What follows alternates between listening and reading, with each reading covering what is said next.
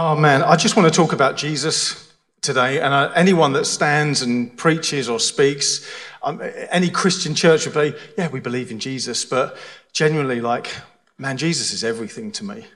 Is he everything to you? Just in the worship, I loved how Katie set us up just to say, let's get our eyes fixed on him again. It's so easy to be distracted. Man, I remember when I was first saved, when I first encountered the saving mercy of Jesus, nearly 2 decades ago now. I know I look like Peter Pan. I don't look a day older than 44. I know that. But when he was everything, Pete Greig had this series of quotes recently that said, in the clutter of Christianity, we can bury Christ. And I don't want us to do that. I don't ever want to bury my Savior, because we're doing stuff, rather than falling in love with him again. So we're going to look at these questions. We're going to look at another question this morning where Jesus asks his friends, how many loaves do you have? If you have a Bible, why don't you turn to Matthew chapter 15.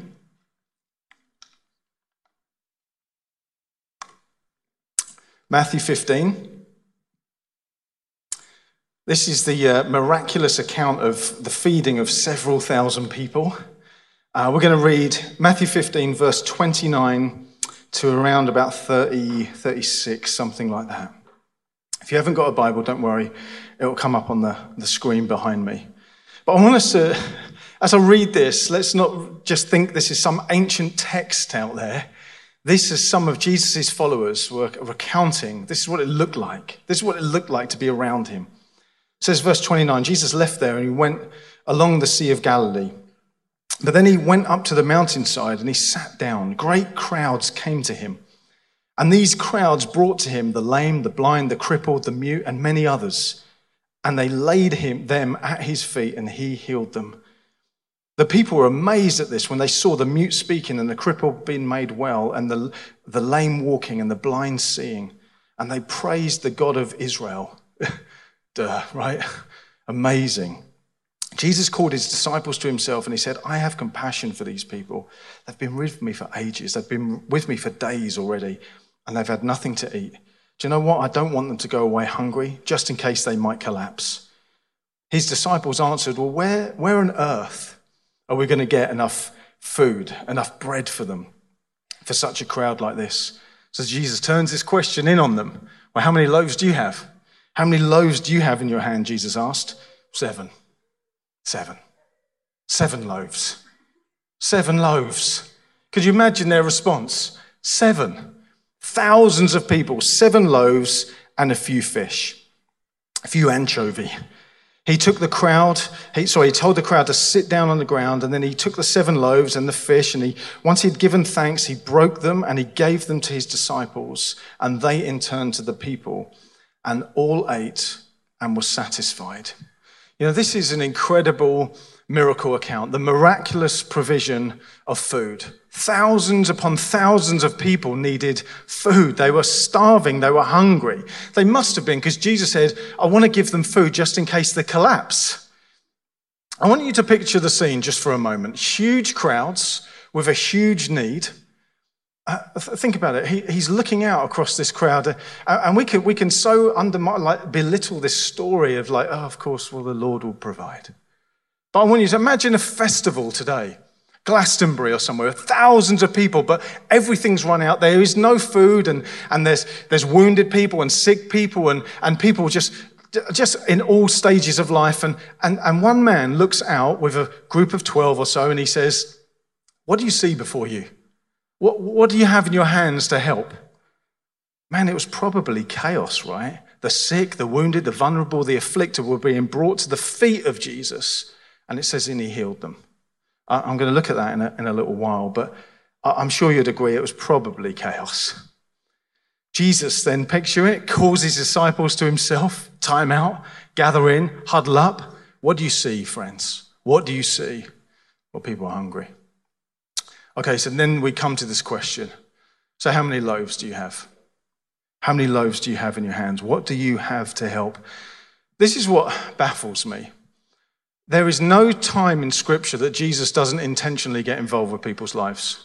If there is a need in front of him, he intentionally gets involved. He becomes the solution. You hear us talk about this a lot. Jesus becomes the solution. He doesn't wait for other people to become the solution. So he intentionally gets involved, and he's partnering with his disciples, and he's saying, and I want you to intentionally get involved as well. He could have just done it in isolation, right? You know, the story of manna falling from heaven in the Old Covenant, miraculous wafers dripping with honey. Delicious, right? Delicious. Wafers from heaven dripping with honey, miraculously appearing for them to be fed and be satisfied. So Jesus, the Lord of all glory, could have just gone, booyah, everyone's satisfied in a moment. But he doesn't do that. And this is what I really want to lean into this morning. Like, Christ in us is the hope for everyone around us. I say that a lot because I believe it. Like, we are the light of the world. His light and love shines through us to feed people. That's where we're going this morning. So Jesus intentionally says, guys, I'm going to do this through you. I want to transform lives through you, through what's in your hands. How many loaves do you have? So I want to first say we need to recognize what we have in our hands. That's the first thing I want to say. You need to recognize what you have in your hand. I'm not saying your journal or your pen or your Bible right now, but the sum total of who you are, how God's formed you and fashioned you. Who are you? What do you have in your hand? Think about your life right now. Think about the people in your life. Think about where the Lord has positioned you. It's not random. Sometimes we hate what we do. Sometimes we hate where we are. But do you know what? I believe God is sovereign over all of it. And even in the challenging places, he's positioned us there often to be light and love and grace and peace to the people around us. So where are you? Think about your life right now. The people in your life. Where does God want you to intentionally engage with the needs around you? Where's he placed you? Because I believe the same question needs to be posed to us. Friends, what do you have in your hand? How many loaves do you have? How many loaves do you have? You know, the reaction of the disciples is understandable, right? Sometimes we look at that, and Phil brilliantly said a few weeks ago, we say, silly disciples. If only you knew. But no, if you're anything like me, when I look out at cancer, when I look out at poverty, when I look out at trafficking, when I look out at drug epidemics across our city, when I look at my own life, sometimes I'm like, well, I have a bit of moldy bread and a few pathetic fish is what I have in my hands. What about you? What do you think? Is your reaction sometimes like the disciples? What do we have? Jesus, what do I have? Not enough. Not enough is exactly what I have in my hands. So I believe that God wants to flip our perspective on this. And I believe this is what Jesus is doing with his friends. He's saying, no, I want you to see what you have in your hands because it is enough. It's enough. Watch what we're going to do with it. Watch what we are going to do with it. You know, the danger is just be vulnerable, guarded and measured vulnerability. If you're anything like me, you can look at your life, and the danger is you come to every situation of difficulty and need from a position of lack. This is what I don't have. And I haven't got what you need. I haven't got the resources. I've actually got limited resources. I'm actually quite a simple person. I don't quite know how to respond to this. And sometimes, if I'm honest, I don't know if I want to respond to this. God, help me. Help my heart. Help me give me the compassion of your heart that we see you have. But maybe you're like that. Maybe you say, well, even if I did get involved, even if I did give you my loaves and fishes, man, what on earth of difference is that going to make? What do you have in your hands? How many loaves do you have? You know, what do we see in Scripture? I believe what we see in the world is, man, if you are the man for the hour, power for the hour, you're a big deal, that's when you're going to make it. Very often you don't see that in Scripture. What you see is actually what is seemingly small and insignificant does incredible things, incredible exploits for God. Think of the nature of how this happens. God seemingly chooses the small and insignificant things of this world to shame the wise. It's what Paul says in 1 Corinthians. He chooses the foolish things of this world to shame the wise. Do you know what? I am, like Paul, he says, I don't come to you with wise and persuasive words. I come to you in trembling. That's often how I feel, standing here looking at your beautiful faces. I don't come here, and some of you go, no, not with wise and persuasive words. I come with trembling. I'm shaking. I'm trembling because I know who I am. God chooses to rescue and redeem the vulnerable and the broken and the have-nots, to place his glory back inside them. So we, like jars of clay, the light and the love and the presence of Jesus shines through us. That's what your life looks like. But time and time again, Scripture says, God says, I'm going to choose the foolish things. Paul says, many of you noble by birth. I'm not. But he chooses us. He chooses us to shine his glory through. Look at the mustard seed. He uses the mustard seed as this brilliant example of the kingdom. You seen what a mustard seed looks like? I used to think they're big. They're quite big. They're tiny little things. But he says, what you see in a mustard seed is what starts very, very small actually grow and grow and grow and become the biggest tree, and it will cause shelter for creatures, and birds of the air will come and rest on its branches. The mustard seed. Yeast, just a little bit of yeast in a batch of dough will infect the whole thing. People in the Bible, like I've said, like Moses, David, you could go on and on and on. People that have made mistakes. Gideon, I'm going to choose Gideon.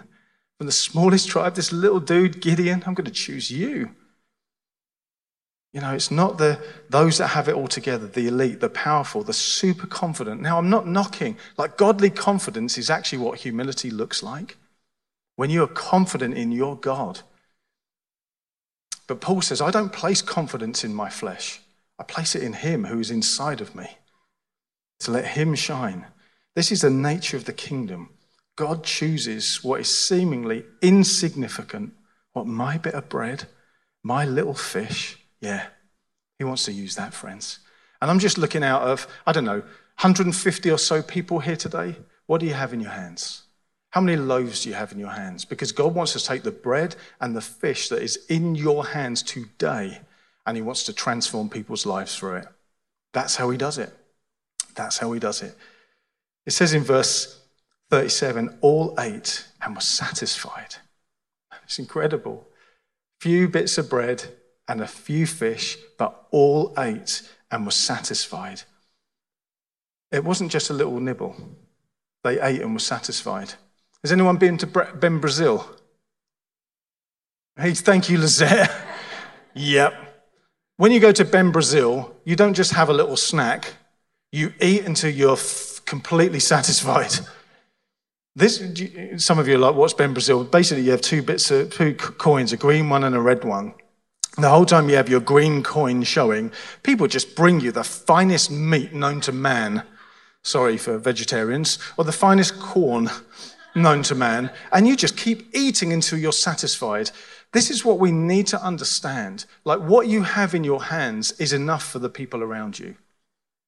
Like, when they taste Jesus on you, it will cause satisfaction in their hearts. That's what first drew me to the church. It wasn't just this lottery finger from heaven. Santino, I choose you. God did choose me. But he spoke through my friend Gary, sat on a forklift truck. Gary fed me Jesus. He presented to me what the real Jesus looked like. And there was a satisfaction that grew in that moment. I was like, man, I'm longing for more. So I want to keep asking this question. How many loaves do you have? Where's God positioned you? Friends, let's not wait until we have it all together. Let's not wait until we think, man, we have it all together. We have enough bread and fish in our hands. Once I have what I need, then I can give. If we do that, we could be waiting for a long time. And we could wait around and completely miss what God wants to do today through your life. Today through your life. So from understanding, recognizing, let's have a revelation. Holy Spirit, give us a revelation of who we are again. I'm not saying like your redemption is set. If you've given your heart to Jesus, you're now a son or daughter of God. Nothing can ever snatch that from you. It's not the who you are. What do you have? How's he crafted your hands? Who are the people that he's placed in your life? From there, let's learn to be thankful. Man, I struggle with this. Verse 36 says, after Jesus had taken it and broke it, he gave thanks for what they had. Picture it. Thousands of people. Jesus is like, thank you, Father, for 3 fish. His disciples are probably like, Jesus, have you been at the communion wine? What's going on? How are you grateful for what we have? And if you're anything like me, man, I'm not often thankful for who I am or what I have, if I'm honest. Man, I want to be like you, Tim. I want to be more like Tim. I want to be more like Iffy. I play basketball, Iffy. I want to be more like Iffy. I can look around at all of you guys and say, well, some of you. No, I'm joking. I can look at all of you and say, man, there's a comparison that I want to be more like. I wish I wasn't me. I wish I was more like you. So I just pray that we'd be aware of this. Because we don't often say it. Come on, we sit in this culture where we're just like, no, everything's together and everything's fine. Man, I know we probably all struggle with comparison at some level. So I pray that we'd be grateful for what we have in our hands. It's easy to compare. Man, I wish I was like them. I wish I had what they have. Comparison is horrible. Anyone enjoy comparison? It's a horrible beast. It actually stifles and limits, I believe, what God can do and wants to do in our lives. I want to be more grateful for what I have. Genuinely, I'm just like being open with you guys this morning. Help me with this. I want to help you with this. Let's learn to be more grateful for what we have. Oh God, I'm grateful. Colossians 2, verse 7, the writer Paul encourages the follower of Jesus, says, live a life that overflows with thankfulness. Isn't that amazing? Live a life that overflows with thankfulness. Psalm 100, verse 4. Some of you know it well. You've probably got it written on your fridge or wear a t-shirt with this verse on it. Enter his gates with thanksgiving and his courts with praise. Praise his name. Give thanks to him and praise his name. Now, that's not just when we enter a worship setting like this. I believe now we live in the new covenant where Christ is always in us. So we don't go to a temple. We are the living temple. So whenever you wake up in the morning, you can go, I come before you with thanksgiving and praise. I walk down the street with thanksgiving and praise. I drive my little beaten up Toyota Yaris with thanksgiving and praise. I'm talking to this person right now that doesn't know you with thanksgiving and praise. I'm giving the loaves and the fish in my hands with thanksgiving and praise. What does that look like for you? What does that look like for you? Because I believe good stewardship of our lives look like lives that are grateful, lives that are thankful for what we have.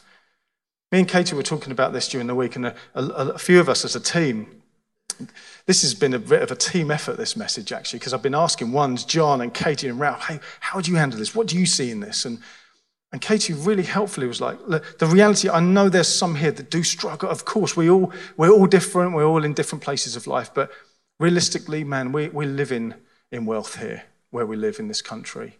And we're a church that is very blessed. And I want to understand the blessing that we have. I want to be grateful and thankful for where I live. Man, I do. I want to be grateful and thankful because I think when we're grateful and thankful, we can learn to be generous with what we have as well. We can learn to be generous with what we have as well. What the disciples didn't do is kind of like, mine. No, they gave it freely. Just place your hand on your heart right now.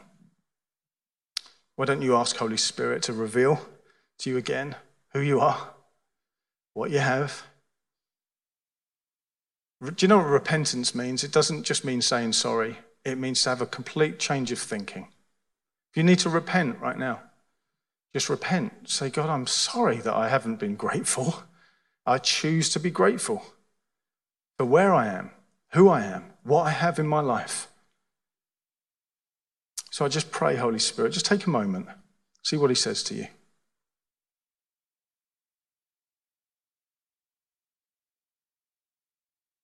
So friends, are we thankful? Do we see what we have and are we grateful for it? And then going on a bit of a journey, from that place, we can be ready to give it away. Be ready to give it away. That's what we see here. It worked through Jesus to his disciples and then to the people. What we see here is people being brought to Jesus. Verse 30 says, great crowds came to him, bringing the lame, the blind, the crippled, the mute, and many others. Man, if the lame, the blind, the crippled, the mute weren't enough, many others. I wonder what many others means. I'm not just many others, but actually maybe those that were oppressed, those that were depressed, those were lonely. I don't know. We don't really see in the scriptures, but it says, and many others that needed some form of transformation were being brought to Jesus.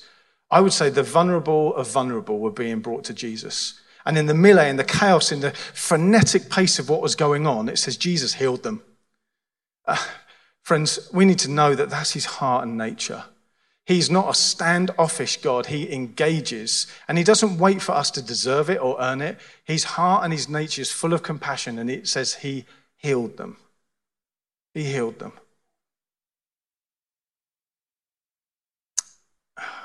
He's so good. How Penn and Mark led us earlier. He is good. He's so good. He healed them.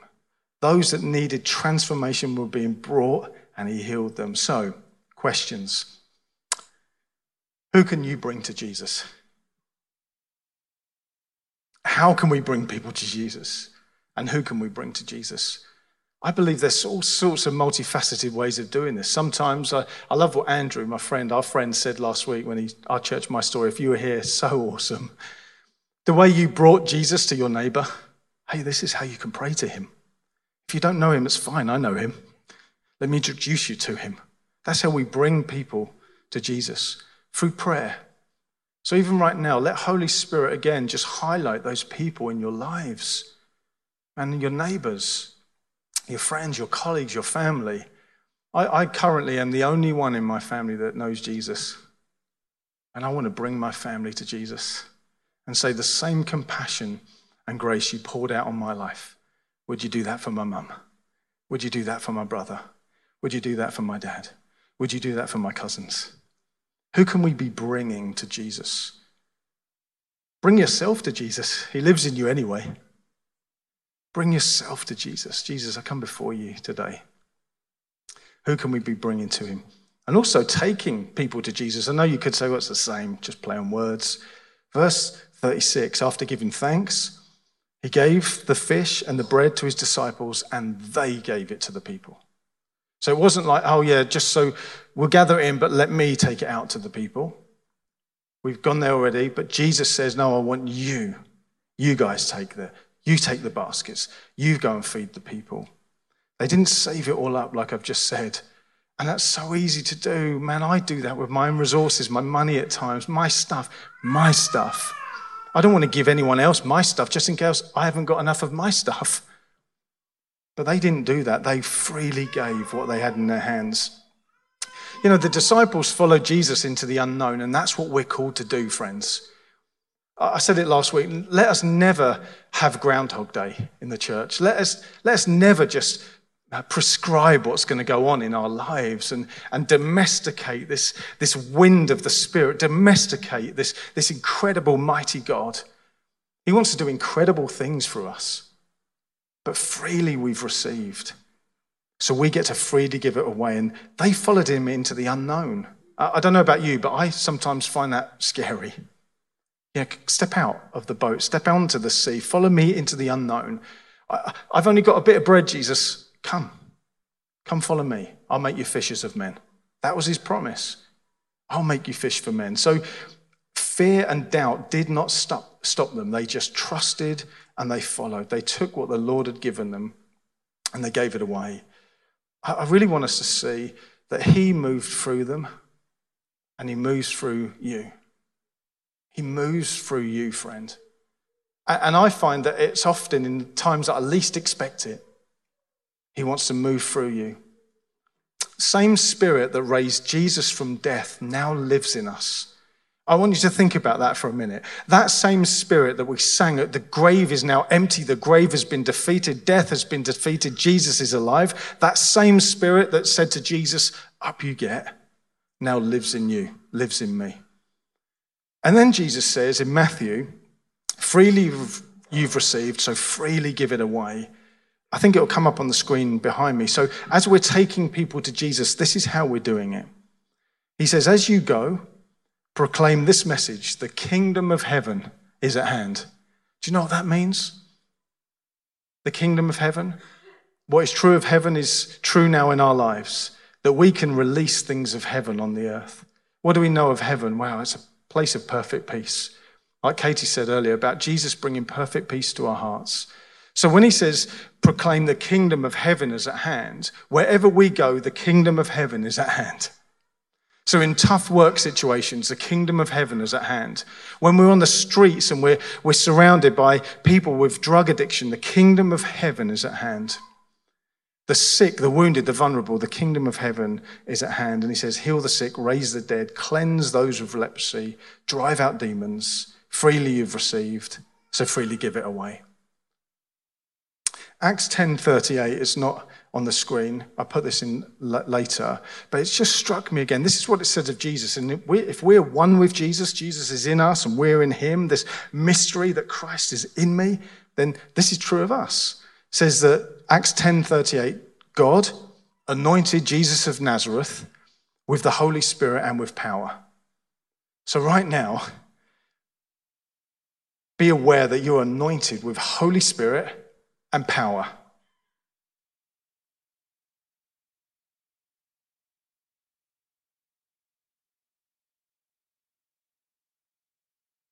Well, it blows my mind. The Holy Spirit and power live within me. And then it says, and he went around doing good. I love that. Not the Holy Spirit and power, so it's electricity out of my hands to hit Emma. No, the Holy Spirit anointing with power is, man, I go around doing good. I go around bringing peace, wholeness, healing. So Holy Spirit, I pray, would you give us awareness again right now that we carry your presence? I didn't just ask right now, say, Holy Spirit, give me an awareness. Would I see you? Would I feel you? Would I tangibly know the peace of God in my life? That's amazing. Man, I'm blessed to be a blessing. You have been transformed to help bring transformation. That's what we're on the planet for. Go and make disciples. Go and bring transformation. Not let's holy huddle. Go, scatter, spread yourselves out. Man, this is family. We get to be family here. But the kingdom is like, man, through us. God, move through us. We're the light of the world. The light of the world. Jesus says, you're the light of the world, a city on the hill. We carry the light, the love, the presence of Jesus. Just contemplate that for a minute. How Jesus wants to feed people is through you. And through you, he wants to feed people with hope, with healing, with love, with life, with meaning, with purpose, with forgiveness, with grace, with mercy. And it's all here. Look at how much bread and fish we have. Look at it. Man, he wants to do it through your lives. He wants to do it through my life. And in and through it all, this is his heart. Verse 32, I have compassion for these people. Just hear the words of our Savior again. Man, I have compassion for these people. Do you know what compassion means? This is just a basic dictionary definition. A feeling of deep sympathy and sorrow for another person who is stricken by misfortune. But accompanied by this feeling is a strong desire to alleviate that suffering. That's what compassion is. It's such a whole word. It's not just like, oh man, my heart breaks for you. But it's like, man, I want to be the answer. I want to help fix this. Christ in us is the answer. And the Greek word for this word compassion, I don't want to say it because I can't say it right. But this Greek root word actually means to feel something from our guts. It's connected to our heart and liver and lungs. So when Jesus says, I looked on and had compassion, it's like, man, my heart, my lungs, my liver, my guts are affected. How do we look on to people around us? Are we nonplussed? Are we apathetic? Man, I want to look out at the needs around me and say, man, my guts are affected by this. I want to help alleviate this suffering. I want to help be the radical answer to your life. So compassion moved Jesus. Does it move us? That's what I want to ask. does it move your heart? Jesus continues to look out of the needs of our society and humanity, all the pain, the suffering, the brokenness, and he still says today, man, I have compassion on these people. And he says it for us. I have compassion for these people. So, this is how we're going to land. When we think of the question again, how many loaves do we have? Together as one body, as his people, as one community, as one family, there is one simple answer. We have one loaf. Jesus. We have one loaf. Just think about that. One loaf that was broken. One loaf that was ransom for many. One loaf that was stricken for us. One loaf that was pulled apart to be fed to many. One loaf. And that is Jesus Christ, who died and rose again. That's who we're giving away. That's who we carry in our hands. That's who we carry in our hearts and our lives. And that's who we're revealing to the world around us. Jesus Christ, this wonderful Savior. You know, Jesus himself in John's Gospel said these words, I am the bread of life. I am the bread of life. Whoever comes to me will never go hungry. And whoever believes in me will never be thirsty. He is the bread. And he is the one that can go around and satisfy the whole world. And there is plenty to go around. So we're going to take bread and wine in a few moments. And we're going to do this as an act of worship. I'll give us a bit more instruction in a moment. But we're going to say, Jesus, today I choose again to say, you're the bread of life. You're the bread of life. But I want to go somewhere quickly as well to say he's not only the bread of life that sustains, satisfies, to give us eternal life. That's what I believe he's saying here. But he's also our daily bread. You know, in the Lord's Prayer, where Jesus says, give us today our daily bread. I absolutely believe that's provision, of course. Give us what we need, of course. But you know what supersedes all of that? His presence. You know? Yeah, we can be healed. We can be made whole. We can have financial provision. We can have material provision. But do you know what supersedes and trumps all of that? Him. It's him. It has to be him. So as we take the bread and the juice today, representing his blood and his body broken for us, we can choose today to take the bread and say, Jesus, you're my daily bread. Maybe every day you take bread, you can say in your home, wherever you are, Jesus, today, you're my daily bread. You're what I have in my hands. You're what I'm eating and feasting on myself. And you're also what I'm giving away to the world around me. You're my daily bread. Thank you that you're enough for me today. Thank you that you're peace for me today. Thank you that you're alive today. Thank you that you are hope today. You're healing today. You are meaning and purpose and significance today. Today, Jesus, you're my daily bread. Why don't we stand together?